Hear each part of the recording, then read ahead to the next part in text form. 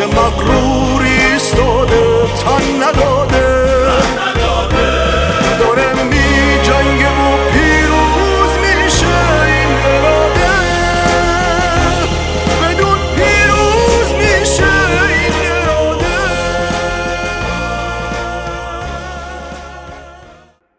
اعلام خبر سرنگون شدن هواپیمای اوکراینی توسط موشک زمین به هوای آخوندها که ابتدا توسط نخست وزیر کانادا و بعد هم از طرف مقامات رژیم اعلام شد همچون نمکی بود که بر زخم دردناک مردم پاشیده شده باشه و باعث خشم اونها شد و منجر به تظاهرات دانشجویان در دانشگاه‌های شریف و امیرکبیر شد که به شهرهای دیگر هم به سرعت سرایت کرد. هر 176 سرنشین هواپیمای اوکراینی کشته شدند که 147 تن از اونها ایرانی بودند و 57 تن هم تابعیت کانادایی داشتند. روز گذشته در خدمت آقای حسن دایی مسئول فروم ایرانیان بودم و در همین رابطه و همچنین حمله موشکی ضعیف خامنه به پایگاه نظامی آمریکا در عراق و چشمانداز تحولات سال جاری با فاکتورهای قیام، مذاکره احتمالی آخوندها با آمریکا و انتخابات ریاست جمهوری در آمریکا پرداختیم که همینک توجه شما رو به اون جلب میکنم. سلام میکنم خدمتتون آقای دایی گرامی. واقعا نمیدونم آقای دایی سال نو میلادی رو باید تبریک گفت، حذف فیزیکی این سردار کودککش سلیمانی رو تبریک بگم یا اینکه تسلیت بگم به خاطر کشته شدن هموطنانمون توی هواپیمای اوکراینی. به هر حال خیلی خوش آمدید به رادیو ایراوا آقای دایی. سلام دارم خدمتتون، سلام به همه شنوندگان عزیز، خوشحالم که در خدمتتون هستم. خب واقعش باید در آغاز تبریک گفت سال جدید رو. من مطمئن هستم که سال جدید برای مردم ما خیلی مهمه، برای جنبش مردم ما گام‌های خیلی جدی برخواهیم داشت. اگر این حکومت سقوط هم نکنه واقعا خیلی به جلو خواهیم رفت، اینو واقعا باور دارم.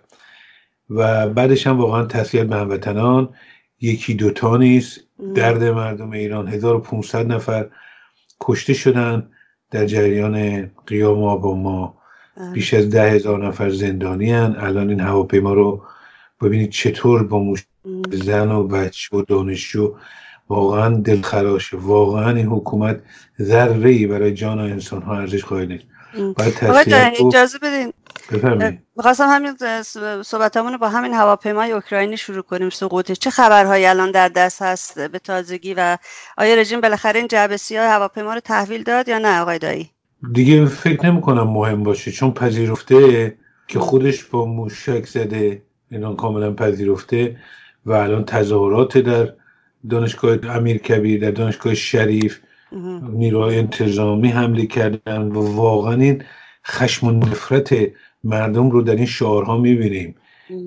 ببینید همین چند روز پیش بود تشییع جنازه بود، حکومت فضا رو کنترل کرده و همه چی در اختیارشه. واقعیه که این داستان بی‌آبرویی نظام، ضعف نظام، ورشکستگیش، دروغگویی و جنایتکاریشو به وضوح نشون داد. یعنی هر آنچه که سعی کرده بود در این تشییع جنازه مسخره اینها رو جمع بکنه برای خودش، قدرت نمایی بکنه، ببینید چطور برباد رفت. آقای دایی فکر نمی کنید رژیم این ادعایی که امروز البته خبرگزاری‌های حکومتی روز شنبه 11 ژانویه گفتن که اصابت موشک به این هواپیما خطای انسانی بوده، هم ضعیف اومده بود تسلیت گفته بود، هم روحانی اومده بود تسلیت گفته بود، ولی من فکر میکنم اگر که نخست وزیر کانادا تو کنفرانس خبریش اعلام نکرده بود که موشک رژیم هواپیما رو سرنگون کرده، اینا همینجور این برنامه رو کش میدادن و اذعان نمی‌کردن به کاری که انجام دادن. ولی به هر حال به قول شما مردم الان خشمگینن و عصبانی هستن، چون فرقی هم نمی‌کنه اگر از طرف رژیم بوده باشه یا نباشه. به هر حال وقتی که موشک پرانی میکنن، میخوان انتقام سختشون رو نشون بدن، باید تمام پروازها رو ممنوع کنن توی منطقه. درست میگم؟ ولی خب جان آدم‌ها بعضشون ارزشی هم نداره. خب اول نکته مهمش همینه که اولا شما چرا اجازه دادید پروازها پاشن؟ به خاطر اینکه جمهوری اسلامی به آمریکا اطلاع داده بوده، به عراق اطلاع داده بوده که میخواد حمله موشکی بکنه. یعنی تمام تلاشش رو کرده بوده که مبادا یک آمریکایی کشته بشه، تمام تلاشش این بوده، ولی در اون جهت کوچکترین کاری نکرده بوده که یه وقت آسیب به هموطنان وارد نشه. اجازه داده بوده هواپیماها راحت باشن. ببینید خودش هم میدونست انقدر آبکی این حمله که اجازه داده بوده، یعنی اهمیتی نمیده.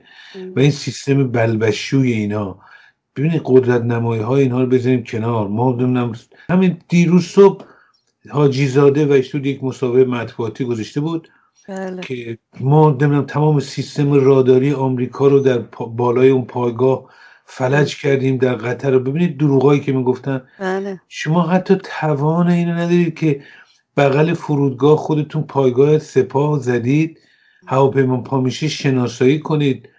ببینید چه وضعیتی دارن.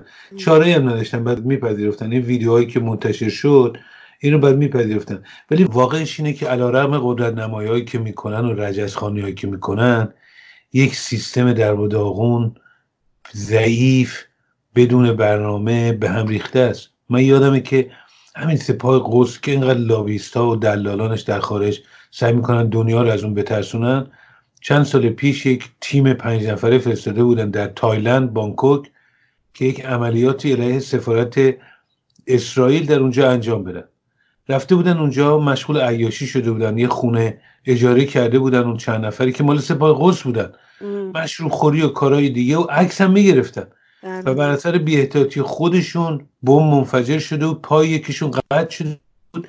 از صدای پلیس تایلند که به غیر از یک نفرشون یه خانومی که وابسته به سپاه قدس بود از مالزی فرار کرد، بقیه همه رو دستگیر کردن. اینه وضعیت اینا، اینه یک حکومت جنایتکار که هیچ ارزشی برای جان انسان‌ها قائل نیست و هیچ قدرتی هم نداره، ضعیفه. ما فکر کنیم مثلا رفته در سوریه 500,000 قتل عام کردن با این وضعیت و اینها قدرت دارن مثلا، یا 8 شعبی به جون تظاهر کنندگان عراقی میندازن. اینا قدرت نیستش که، این یه جنایتکاری اینهاست. دقیقا همطوره. آقای دایی برسیم سر این موشکپرانی خامنه ای اصلا ببینیم چی شد. اصلا سوال اینه که واقعا چرا اصلا ما به این نقطه بحرانی رسیدیم و زمینه هاش چی بوده؟ برام توضیح بدین. اصلا که اتفاقا بی ربطم به همین شرایط کنونی نیست. همین تظاهرات که تو دانشگاه پلی‌تکنیک، دانشگاه شریف و اینها هست، این فضای کنونی بی ربطم نیست. یک کمی به عقب برگردیم، یعنی قبل از این که نیروهای کتایب حزب الله حمله کردن به پایگاه آمریکا، بعد آمریکا تلافی کرد، بعد اونا به سفارت آمریکا حمله کردن و اونا قاسم سلیمانی زدن، بعد جمهوری اسلامی موشک زد. قبلش کمی برگردیم عقب. جمهوری اسلامی تحت لیترین سیاست آمریکا کاملا روشنه، فشار حداکثری یعنی تحریم ها، برای اینکه جمهوری اسلامی بیاد پای میز مذاکره، یک سازش جدید هسته‌ای بکنن، پتانسیل نظامیش رو کاملا تعطیل بکنن که به اعتقاد من غنی‌سازی، کنترل‌های بیشتری هم باشه، یکم سیاست‌های منطقه‌ای و موشکی. خب این هدف آمریکاست. جمهوری اسلامی خب اگه دوباره بره میز مذاکره که یعنی شکست مضاعف خورده، دو برابر خورده، براش بسیار دشواره. ولی به خاطر تحریم‌ها و ورشکستگی چاره‌ای نداره. در ماه سپتامبر که رفته بودن نیویورک، آقای مکرون رئیس جمهور فرانسه یه طرحی پیشنهاد کرده بود که روحانی دیدار بکنه با ترامپ.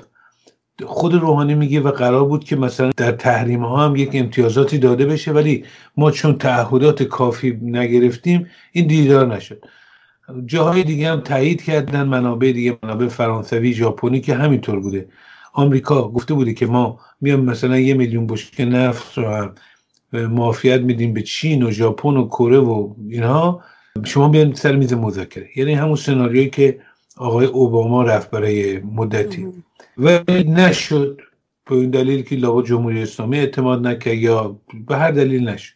ولی وقتی جمهوری اسلامی بعد از سپتامبر که اومدن، اتفاقی که افتاد قیام اوباما بود. واقعا جمهوری در این شرایط ورشکستگی اقتصادی سقوط رو جلوی چشم خودش دید، مجبور شد دوباره عقبش، یعنی نیاز بیشتری داشت که بره سراغ آمریکا و دست دراز کنه. برای همین روحانی به ژاپن رفت اونجا. ولی این بار یکی از آثار قیام هم همین بود که خب بالاخره در فضایی که شما 1500 نفر کشتی تو خود آمریکا، آقای پومپئو اومده راجع به حقوق بشر صحبت میکنه، حمایت از مردم و اینا، نمیتونه آقای ترامپ بیاد امتیاز بده که بشینن سر میز مذاکره. حتی زمان آقای اوباما یادمه که در فروردین 1388 پیام دوستی ویدیویی فرستاد آقای اوباما که مذاکرات هسته‌ای رو شروع کنن. ولی بعد از که در خرداد ماه مردم به خیابان‌ها اومدن و اون جنبش عظیم شروع شد، 6 ماه آقای اوباما مذاکرات هسته‌ای رو به تعویق انداخت. بنابراین این سفر روحانی به توکیو شکست خورد. وقتی به تهران اومد، خب جمهوری اسلامی چه اهرمی فقط داره که فشار بیاره با آمریکا که آمریکا در مثلا مذاکرات که خواهد بود امتیاز بده. چون بالاخره جمهوری اسلامی میبینه راهی نداره، یا جنگ میشه که نه این میخواد نه اون، یا جمهوری اسلامی سقوط باید بکنه، یا جمهوری اسلامی بره مذاکره کنه یه سری تحریما برداشته شه، ستون به این ستون. تنها راهش همینه. ولی برای اینکه این بشه، خب چه کار میتونه بکنه جمهوری اسلامی؟ یکی این که همین به اصطلاح بیاد تعهدات هسته‌ایش رو کاهش بده، یعنی باجگیری هسته‌ای، مثلا بگه هر چقدر خواستیم غنی‌سازی میکنیم، بعد بره سراغ 20%. این کار به اعتقاد من خواهد کرد در ماهای آینده. یکی هم تنش‌های منطقه‌ای، کاری که تو این 6 ماه گذشته کرده بود، حمله به پایگاه‌های آمریکا میکرد، 10 بار حمله کرده بود به پالایشگاه عربستان، که کشتی‌ها رو در خلیج فارس رو بابالمندب زد، پهپاد آمریکایی زد، به اصطلاح بهای حضور آمریکا در منطقه رو ببره بالا که بالاخره آقای ترامپ تحت فشار و در سال انتخابات بیاد پای میز مذاکره امتیاز بده، معافیت نفتی بده. تنها راهش همینه دیگه. برای همین وقتی که توکیو برگشت دیدید که تعهدات هسته‌ایش رو کاهش داد، بلافاصله کتایب حزب الله حمله کردن، این بار خیلی جدی‌تر به پایگاه کیوان توی کرکوک مال که آمریکایی‌ها اونجا هستن و 1 نفر کشته شده آمریکایی، چند نفر مجروح. خب دیگه آقای ترامپ نمیتونست پاسخ نده، یعنی اشتباه محاسبه به اصطلاح جمهوری اسلامی بود. آمریکا بازم محتاطانه پاسخ داد، با اینکه دفعات پیش گفته بود که اگر این گروهای نیابتی به ما حمله کنن جمهوری اسلامی رو ما مسئول میدونیم. حمله کرد به خود کتایب، به 5 تا پایگاه اونها، یه 30-40 نفر از اونها رو کشت. دوباره اینجا اشتباه محاسبه کرد جمهوری اسلامی، اومدن اون نمایش رو راه انداختن که یه در جمع کردن جلوی سفارت آمریکا و یه بخشی رو آتیش دادن و شعار نوشتن، اسم قاسم سلیمانی رو در سفارت نوشتن. اینه که آمریکا اومد در پاسخ قاسم سلیمانی رو زد، حذفش کرد با ابو مهدی مهندس. خب بنابراین وقتی رسیدیم به اینجا، یک مقدار بنبست رژیم چاره‌ای نداره غیر از این کارا که به اعتقاد من بازم خواهد کرد، در چه سطحی نمیدونم، ولی اشتباه محاسبه. یعنی بنبستش چاره‌ای واقعا نداره، این کارا رو باید بکنه، ولی وقتی هم میکنه 2 برابر میخوره به خاطر که ضعیفه. آقای دایی، خب رژیم که وضعیتش خیلی شکننده است و همونطور که شما گفتید ترامپ هم هشدارهای بسیاری داده، ولی حمله موشکی خامنه‌ای به پایگاه نظامی آمریکا دقیقاً با چه هدفی انجام گرفت و چون خسارت جانی و مالی نداشت، اصلا چجوری میشه اینو تجزیه و تحلیل کرد و در واقع چرا قد ضعیف بود و به آمریکا هم همونطور که شما گفتید از قبل خبر داده شده بود؟ خب اینا رو چجور میشه توضیح داد؟ خب ببینید باید پاسخ میداد. وقتی آمریکا میاد بالاترین مقام نظامی اینها رو میزنه میکشه، یعنی سیلی به این محکمی، اینا حال میتونستن از طریق گروهای نیابتی، همین گروهای واسه استخباراتیه کاری بکنن. بله خب همین که چرا نکردن خب سوال خب است. کافی نبود، باید مستقیم حرفایی که خامنه و بقیه زد، رجزخانی‌ها، یعنی شکست بسیار بزرگه. یه سیلی در روز روشن اومدن به بالاترین مقام اینا زدن. خب باید خود جمهوری اسلامی، این دیگه اصلا نیاز بود که خودشون یه کاری بکنن، بنابراین این یک نیاز بود. درست؟ حالا چرا اینقدر آبکی که کردن؟ برای اینکه میترسن از پاسخ مجدد آمریکا. خب جمهوری اسلامی که میدونه که جنگ نباید بشه، اگه جنگ بشه که خب تکلیف اینا معلومه، که اینه که رجزخانی اینا رو که نباید نگاه کرد. ضعیفن. جمهوری اسلامی هر وقت سنبر پرزور ببینه کوتاه میاد. ولی همون که بارها خدمتتون گفتم، اینا یه سیاستی دارن تو برجام و عقب نشینی و یا اون نرمش قهرمانانه هم میگفتن آبرو و مصلحت. یعنی اینکه ما مصلحتمون اینه بر عقب نشینی کنیم، آبرومون هم باید حفظ شه. یه امتیازات آبکی مثلا بگیریم از آمریکا که آبرومون حفظ شه. الان هم آبرو و مصلحت رو حسابی رعایت کردن. برای حفظ آبرو و قدرت نمایی باید این حمله میکردن به آمریکا، ولی مصلحت هم این بود که هیچ آمریکایی کشته نشه که آمریکا دوباره پاسخ بده. برای همین هم از 3 کانال 10 کانال به آمریکا گفته بودن که تو رو خدا برید تو پناهگاهاتون که کسی کشته نشه. تو هم حمله انجام شد، بلافاصله به آمریکا ظریف و دیگران سریع، خود روحانی که آقا تموم شد، ما تموم شد، ما انتقاممون تموم شد مثلا. یعنی ببین این خب نشانه ضعف دیگه. بله. چیه؟ دقیقا همجوریه. آقا دایی، اگه تحولات این چند هفته رو نگاه بکنیم، آیا به نظر شما در مجموع رژیم برنده هست؟ یعنی تونسته وضعیت و فضای قیام توی ایران و عراق رو به حاشیه ببره؟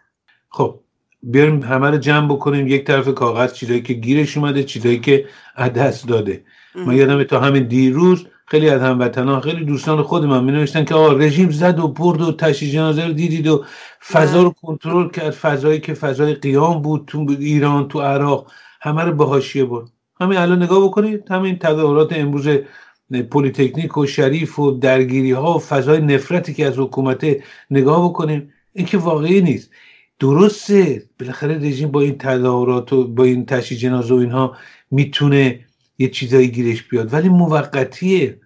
اون فاکتورهای اساسی که در جامعه عمل میکنه اونا خودشو خیلی سریع نشون خواهد داد. یعنی خیلی کوتاه مدت این تبلیغات، بعدم بالاخره تو خود تشییع جنازه 50-60 نفر کشته شدن. بله. این نشانه چیه؟ نشانه ضعف این حکومته. بعد اومدن حمله آبکی رو کردن، بعد هواپیما رو زدن. یعنی این ستایی که میذاریم کنار هم، چه تصویری از رژیم میاد؟ یعنی رژیم میخواست با اون تشییع جنازه و اینها، این رجزخانی ها قدرت نمایی کنه دیگه. بالاخره آدم اصلی شاید دست داده. خب الان چه چیزی از رژیم در انظار عمومی هست؟ ضعف، انتقام سخت از مردم آقای دایی، همین ورشکستگی و ضعف. ولی گذشته از اون ببینید قاسم سلیمانی رو از دست داده. قاسم سلیمانی میگیم خب آقا فرمانده سپاه قدس بوده، یکی دیگه میذاره جاش. واقعش اینطور نیست. اولا سپاه قدس با قاسم سلیمانی شد سپاه قدس، یعنی در 20 سال گذشته رشد کرد. در دهه اول انقلاب که وحیدی بود، درسته که تحولات منطقه بود که کمک کرد به سلیمانی و اینها، مثل حمله آمریکا به عراق، تحولات سوریه و غیره، ولی بالاخره این سلیمانی نقش بسیار مهم فرماندهی داشت. من صدها فیلم و ویدیویی که در سوریه و عراق و اینها رو که از این میدیدم، روابط این که با نیروها داشت روابطی بود که به قول این آمریکایی ها مایکرو منیج میکرد، حضور پیدا میکرد، با تک تک این گروه ها و گردان ها صحبت میکرد، چون رژیم از این یه چهره مثلا نورانی یا نمیدونم جاذبه داری ساخته بود و قدرتمند ساخته بود تو نیروهای خودش. حضور این بسیار مهم بود. مثلا حتی یه ویدیوی دیشب گذاشته بودم توی یکی از این سایت‌های خود این حکومتی، من می‌دیدم وابسته به سپاه، مثلا تو دیروزو، اون طرف دیروزو رو یکی از این گردان‌ها حمله مثل شده بهشون، یا حمله کردن، 5 تاشون کشته شدن. سلیمانی داره بهشون صحبت میکنه، نه خودتون نبازید، داره به اونا میگه خودتون نبازید، شما شهید میشید، شما فلانید، داره بهشون روحیه میده. اینجوری بود. سلیمانی نقش بسیار مهمی داشت در این تحولات. بعد با رهبران این کشور منطقه‌ای که رژیم باشون بود، مثل سوریه، مثل عراق، اینا روابط مخصوص و ویژه داشت. خب این رو از دست داده. مهمتر از همه، بالاخره سلیمانی مظهر چی بود؟ چرا اینقدر تبلیغات میکرد برای این؟ بالاخره رژیم از این کارهای منطقه‌ای و دخالت منطقه‌ای و لشکرکشی که اینقدر براش خرج میکنه، یکی از مهمترین فوایدش برای رژیم این قدرت نماییه دیگه. به مردم ایران میگه آقا ما مثل امپراتوری هستیم، از مدیترانه تا تنگه باب‌المندب هیچ کسی هم حریف ما نیست. قدر قدرت، شکست ناپذیر، سمبلش هم سلیمانی، هر جا میخواد بره هیچ کسی هم کارش نداره. این رو در داخل خرج میکنه، در منطقه خرج میکنه که اولا مردم بترسونه، بعد بتونه یارگیری بکنه برای نیروهای سرکوبگرش. بنابراین دخالت‌های منطقه‌ای بخش دیگری از سیاست‌های سرکوب در داخل کمک میکنه به بقای رژیم در داخل. خب مظهر و سمبل این شکست ناپذیری و اقتدار سلیمانی بود. امریکا اومده زده اینو کشته، یعنی به بدترین جای اینها ضربه زده، اقتدار اینا رو فرو ریخته، ضعف اینا رو به همه نشون داده. ببینید مردم خیلی وقتا خیلی تحلیل‌های سیاسی رو ممکنه متوجه نشن، ولی ترین چیزی که حس میکنن مردم سریع تعادل قواست، آرایش قواست. خب الان مردم ایران میبینن که آمریکا اومده این سلیمانی که این همه برای سرمایه گذاری کردی و سردار شکست ناپذیر و نمیدونم چی. من یادم 2 سال پیش اینا وقت که رسیدن به اون مرز البوکمال، یه بساطی را انداختن پیروزی مقاومت. تبریک به قاسم سلیمانی، مال افتخار بهش داد. خامنه تلویزیون ها پوسترش رو درست میکردن، تیشرتش رو درست میکردن، تو خارج برش تبلیغات میکردن و اینها، که همین قدرت نمایی کنن، قدر قدرتی که اسناپذیری رژیم رو نشون بدن. کلی رو سرمایه گذاری کردن. خب این رو دست دادن. این براشون بسیار بسیار بسیار بده. و بعد همونطور که از کلام خدمتتون، یکی از اصلی ترین اهرم‌های رژیم برای اینکه بتونه چه از آقای ترامپ چه از رئیس جمهور بعدی آمریکا مثلا اگه کسی دیگری باشه امتیاز بگیره در یه مذاکراتی، چون راه دیگری غیر از این نیست. چیه؟ اینه که همین تنش‌های منطقه‌ای رو بالا ببره. حالا آمریکا که اومده زده سلیمانی رو، یعنی بهشون نشون داده که آقا شما یه حدی بیشتر نمیتونی بری. بنابراین قدرت بازدارندگی آمریکا نشون داده شده. دست جمهوری اسلامی برای این تنش‌های منطقه‌ای بسیار بسته تر شده. بنابراین یکی از اهرماش رو از دست داده. بعدم خب بالاخره این تحولات شده، زدن سلیمانی، فضایی که داخله، این جنبش، قیام، همه اینا که شده، آیا احتمال سازش دیدار در سال جدید بین جمهوری اسلامی با آقای اوباما بیشتر شده یا کمتر؟ خب معلومه کمتر. فضای تخاصم بله دیگه، فضای تخاصم بین دو کشور بیشتر شده. قیام بوده. الان فضای کنونی علیه رژیم رو ببینید، چه کسی حاضره در این شرایطی که اینقدر رژیم ضعیفه و مردم ضدشن بیاد به رژیم امتیاز بده؟ به ضرر آقای ترامپ. یعنی هر تمایلی هم داشته باشه کاهش پیدا میکنه. ببینید 100% من منتفی نیست، کاهش پیدا میکنه. برای من همه اینها رو که کنار هم بذاریم، چند روزی فقط رژیم از این تشییع جنازه قدرت نمایی که زود به باد رفت. ولی ببینید این نتایج عمل خواهد کرد. این ضعف و ضربه‌ای که خورده و تمام اینها خواهیم دید در روزها و هفته آینده عمل خواهد کرد. آقای دایی، شما میگید که آمریکا و رژیم با هم دیداری نخواهند داشت. خب درست، ولی اینکه ملاقات مقامات آمریکایی رو با اپوزیسیون ایرانی ممنوع کردن، اولا این خبر آیا صحت داره و اگه درسته دلیلش چی هست؟ عرض کنم که واقعیتش خب همین بوده. اینا که دیدار نمی‌کردن. این اصطلاح متنی که منتشر شده که آقای پومپو گفته که با مجاهدین و حمله و حزب دموکرات و دو تا گروه کوچیک دیگه که مهم هم نیستن، با اونا دیدار نکنید که چی؟ که راه سازش با جمهوری اسلامی در مذاکرات بسته میشه. خب خودش اولا خیلی معنی داره. یعنی این که شما دنبال چه سیاسی، دوم بقیه گروه هم که اسم آوردید لابد دیدار با اونا هیچ ارزشی نداره. میتونید با اونا هم مخاطب دیدار کنید، تأثیری در روند سازش ما با جمهوری اسلامی نداره.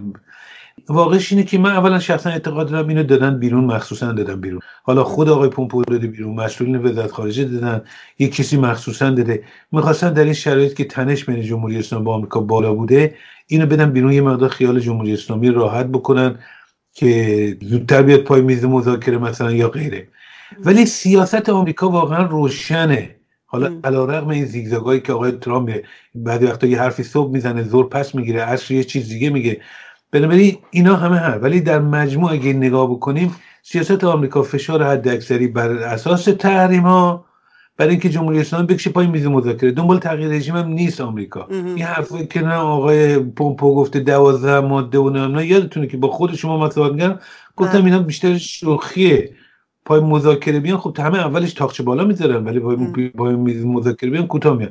ولی من نمیگم مذاکره نخواهد شد در سال جدید، میگم امکانش بسیار کاهش پیدا کرده، کمتر شده به خاطر قیام، به خاطر تحولاتی که بوده و بسیار کاهش پیدا کرده به ضرر رژیم. رژیم چاره‌ای نداره. آمریکا دنبال جنگ نیست، آمریکا هم دنبال همین سناریو. جمهوری اسلامی چیکار میخواد بکنه با این ورشکستگی اقتصادی؟ خودش هم بهتر از همه میدونه که سقوط خواهد کرد، باید بره پای میز مذاکره دیر یا زود. این کارا هم که میکنه و این رجزخانی‌ها و این کارا برای گرفتن امتیاز در اون مذاکرات، ولی شانسش در سال جدید به اعتقاد من کم خواهد شد. ولی سال بسیار مهمیه، ما اینو یادمون نره. من بکنم اگه 3 تا موضوع یا سوژه رو بگیریم در سال جدید که مثلا بگیم این 3 تا خیلی مهمه، که یکیش قیام، این ورشکستگی که رژیم داره و فقر و فلاکت مردم و قیام. ببینید با یه هم مسئله هواپیما، ببینید خشم و نفرتی که من نگاه می‌کردم، این دانشجوها داشتن علیه همین موتورسوارای بسیجی شعار میدادن، بی شرف. اصلا یه نفرت عجیبیه. این برای حکومت غیر قابل کنترل. برای ما باید در ماه‌های آینده این مهمترین مسئله است که باید رصد بکنیم، برای رژیم هم مهمترینه. دومش همین که آیا ما به سمت مذاکرات میریم یا نمیریم. ببینید رژیم دنبال سازش بنیادین و نمیدونم با غرب و اینا نیست. اینه که یه امتیاز موقتی بگیره، روحیه مردم خراب بکنه، یه معافیت‌های نفتی هم بگیره، از این نفس تنگی که هست بیاد بیرون. حاضر به اینم نخواهد بود که پای میز مذاکره ولی تحریم ادامه پیدا کنه. من بعید میدونم. و این خواهد اگه مذاکرات شروع کنه یه سری معافیت‌های بگیره. این احتمالش خیلی کم شده ولی وجود داره. یکم انتخابات آمریکا فاکتوریه که یه سری نکاتش غیر قابل پیش بینیه. خب ببینید الان این حرفایی که دموکرات‌ها میزنن وحشتناکه.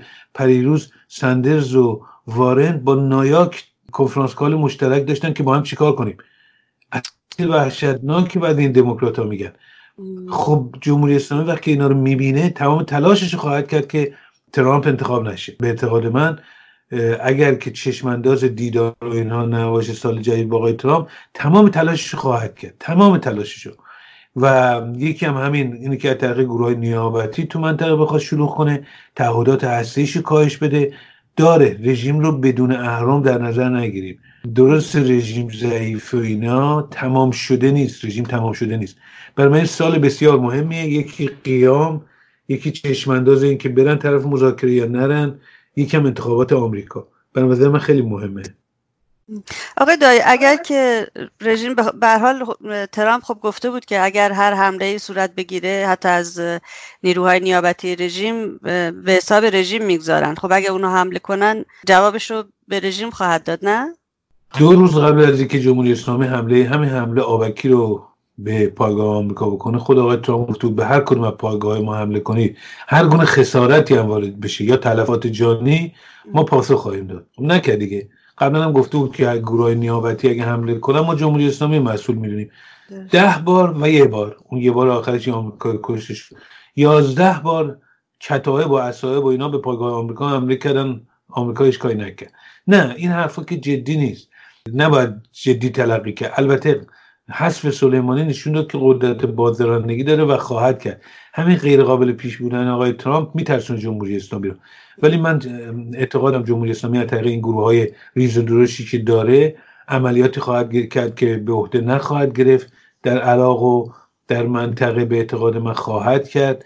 ولی جمهوری اسلامی بازی دراز مدت هم داره، ولی این مسائل برایش کوتاه مدته. ببینید دراز مدتش خروج آمریکا از عراق، کنترل بخش‌های غربی افغانستان پس از خروج آمریکا از افغانستان، این مسئله یمن، هنوز لبنان و همه اینا ها.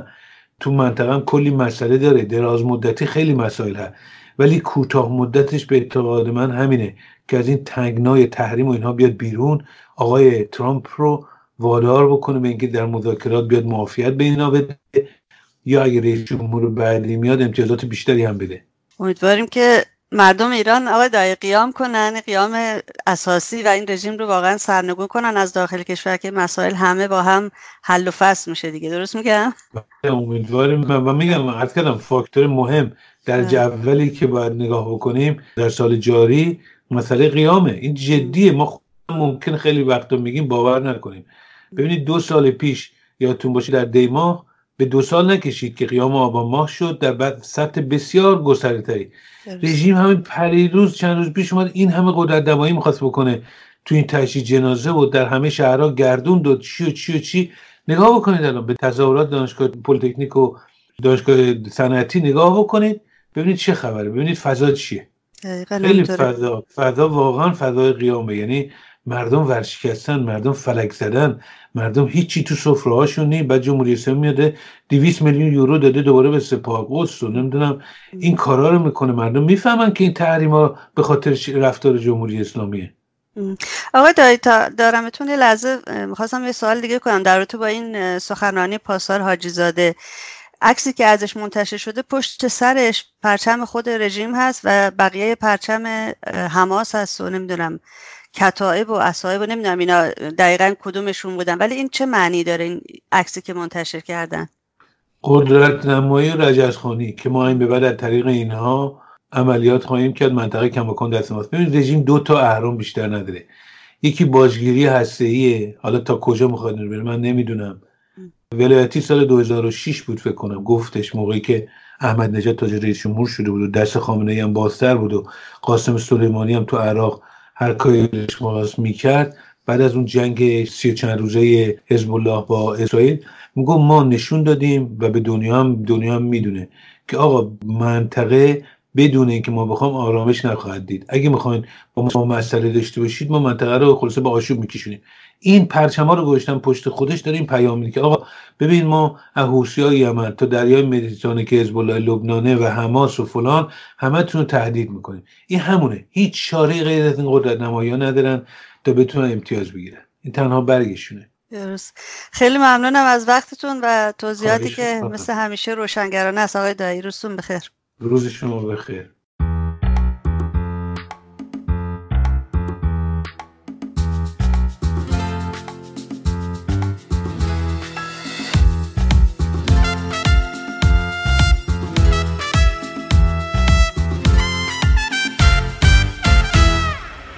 تو مشق آرزویی که نانوشته خط خود تو لکه سیاه نشسته روی بیلبورد، تو خستگی بازجو از کتک و تو گوشی، تو شرم آگهی کلیه فروشی،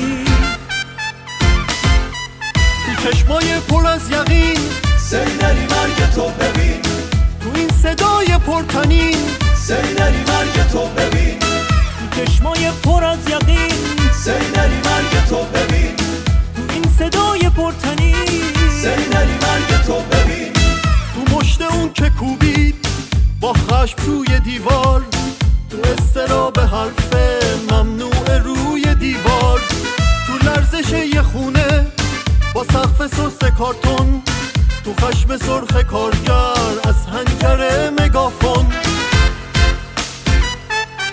تو چشمای پر از یقین سینری مرگ تو ببین، تو این صدای پرتنین سینری مرگ تو ببین،